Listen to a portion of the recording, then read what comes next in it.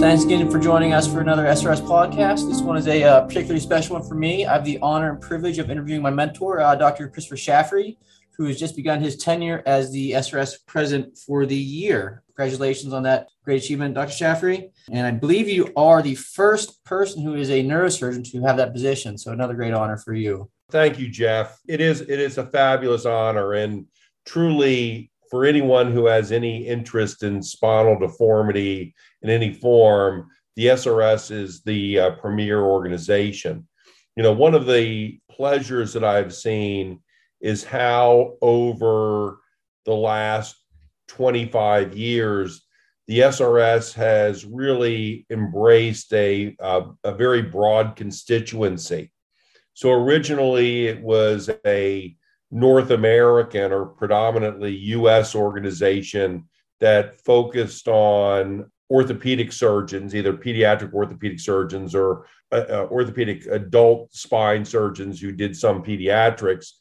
And over the course of the years of my involvement has become an international organization with a very broad constituency throughout the world, and has opened itself up to all surgeons and actually all practitioners who have a desire in the treatment of adults and pediatric patients who have any of the spectrum of conditions that are part of spine deformity. So it's a much broader organization, and my position within it, I think, reflects the desire for broadening the scope and inclusiveness of the SRS.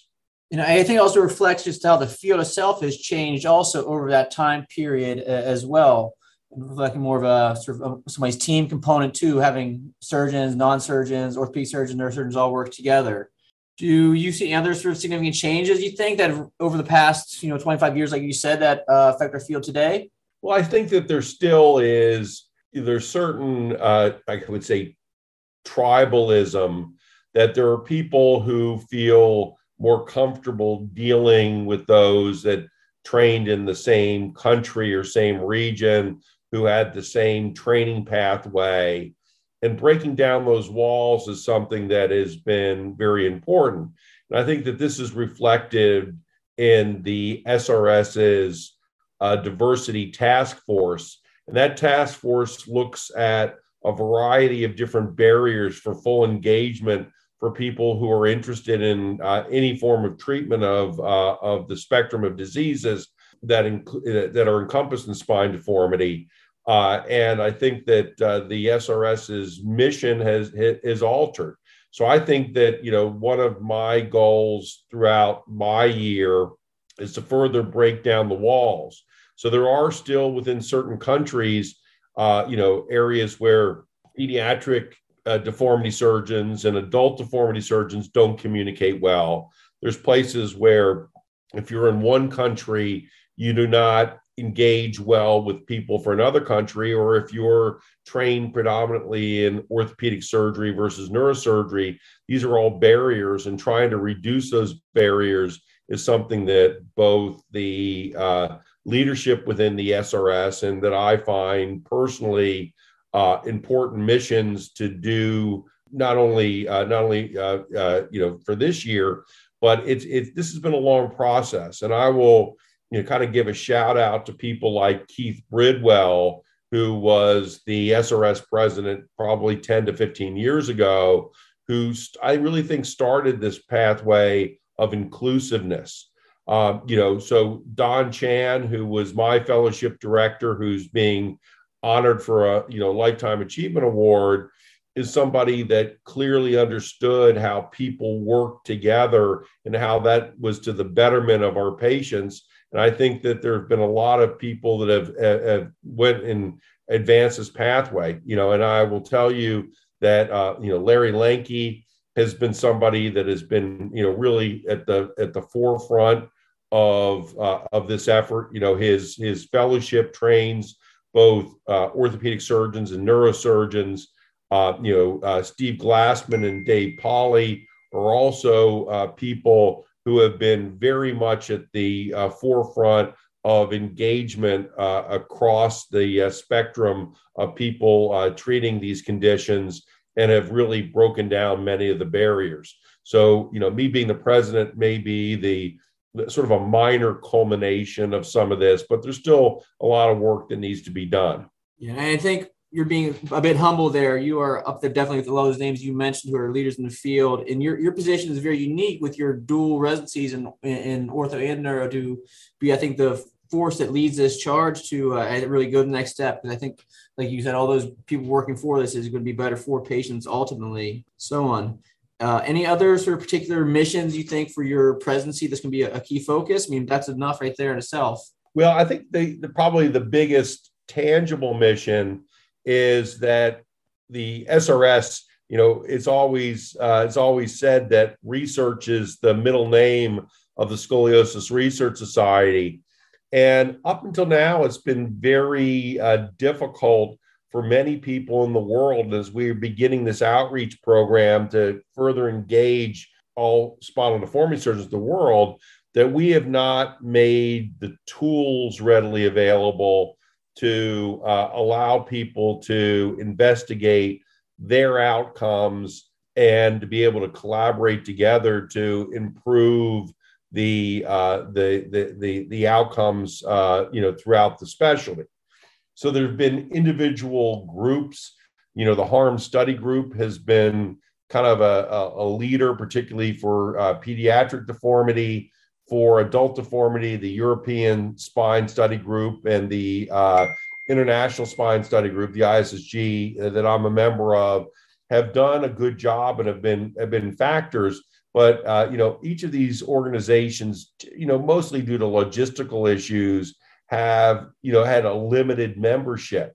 And so I think that the importance of being able to assess outcomes, to assess complications, has been core to the SRS mission for a number of years.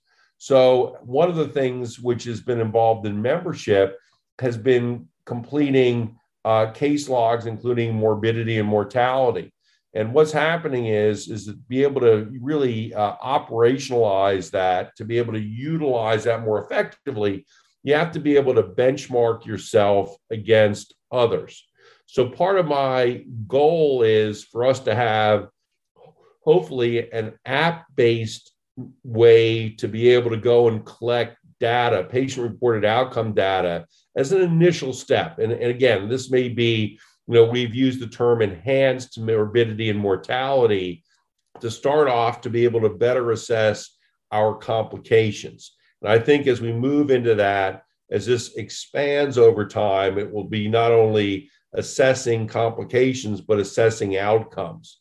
So one of my goals is to further the work of Paul Sponseller and Maher Yazizi to try to go and bring this and operationalize that. So Shea Bess is one of the people that's in charge of this app-based mechanism, and we're going to have a proposal at the SRS meeting to try to bring this forward. And I think that it's one of my goals to put this into place during the course of my president year. That's great. So I think tapping into another sort of technology going to the future. So obviously this is going to be an unusual meeting. You're in St. Louis because of COVID and so on. And I think with a lot of the changes happening, hopefully this app will allow people to be more involved, even if they can't attend the meetings for the next couple of months, unfortunately. Well, again, it's our hope, and with these different, these different COVID variants, it's made things very, very challenging as far as in-person meetings. And I think that for small meetings, you're able to be nimble and do certain things. When you have a meeting as big as the Scoliosis Research Society, particularly with the international membership, it becomes very difficult with different country-based and region-based, traveling restrictions. So as my most recent update, which will certainly be different by the time this podcast is released, that there have been a little over 400 North American registrants to the SRS meeting. Now, I'm old enough to remember the SRS meeting in Cleveland immediately following 9/11, where again, there were enormous difficulties associated with travel related to that meeting. So the SRS is resilient enough that we can get past it. A little of this is trying to do it in a way that we maximize our membership, reduce the risks to our membership, but have the best educational experience. And so much of what happens with our educational experience is based upon individual interactions, where I talk to you, Jeff, or I talk to other of my colleagues, or I commiserate regarding a particularly difficult case or a stressful complication. And some of the things included in this are topics that help to address how we as a community can engage more effectively together. That's great. Maybe just changing the pace a little bit here. So the thing I was thinking about is all these visions changing. We talked about a bit more of a macro level from sort of scoliosis care. On a more patient individual level, do you see other big changes happening in the future from whether more AI type things or more MIS or? I think there's a lot of exciting things that are happening. One of them is that, many of the treatments that we have done have involved things that are considered destructive or functionally impairing. So inherently, a spine fusion isn't a normal condition for the spine. Now, oftentimes, a spine fusion is the best of the alternatives, but I think starting off that I think some of the different growth technologies, whether they are growth rods or other things, are pretty exciting to be able to go and to allow sort of a more natural growth pattern without allowing progression of deformity. I think the whole concept of tethering is really, again, an exciting technology where we can do something to allow the body's ability through growth and maturation to correct a scoliosis. I think that in the adult form, there are several technologies that are coming into play as far as restoring function. And these include things like stem cell injection, multifidus muscle stimulation, other things. And I think this is something where the IMAST meeting really has been important to allow some of these new technologies to be brought to light. Then finally, I think that there's ways for us to inherently do procedures that we're doing now better. And I think that this includes things like robotics, single position surgery, and for some of the things, including things like, outpatients, same day, fusion procedures where we can get people where they're not in a compromised position, they can be up and moving, improving function within 24 hours of a surgical procedure. So I think this is an exciting time in spine surgery. And I think that so much, which I think there's been a underestimation in the past, but a recognition now that so much of even degenerative conditions have a deformity component. So I think there's a recognition of how we need to do things to reduce things like adjacent segment degeneration after fusion by doing better overall alignment. So the one thing which I think has been a real advance and a real area of pleasure for me is the recognition that I think that, and there's some collaborative work done by Farhad Palese that shows that over the last 15 years, we are treating far sicker patients, but having way reduced complications and getting far better outcomes, showing that we are marching forward to doing things in a much better way. I do think that things, particularly for the adult population, things like predictive analytics will help us select patients better and maybe exclude those patients that we really can't help. That's important. And I think that, as these technologies move forward, many of them are applicable beyond just what's done in North America, but done throughout the world. And if we can do things in a far more cost-effective and efficacious way, that allows these technologies to be spread far more broadly.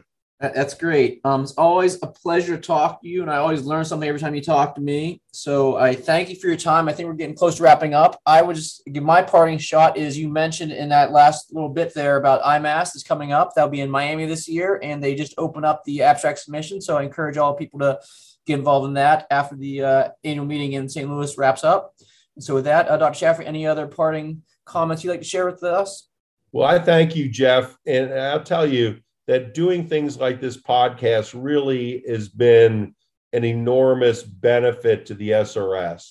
And what's happening is that, for many people, traveling to an annual meeting or traveling to IMAS is difficult for many of our, particularly international colleagues.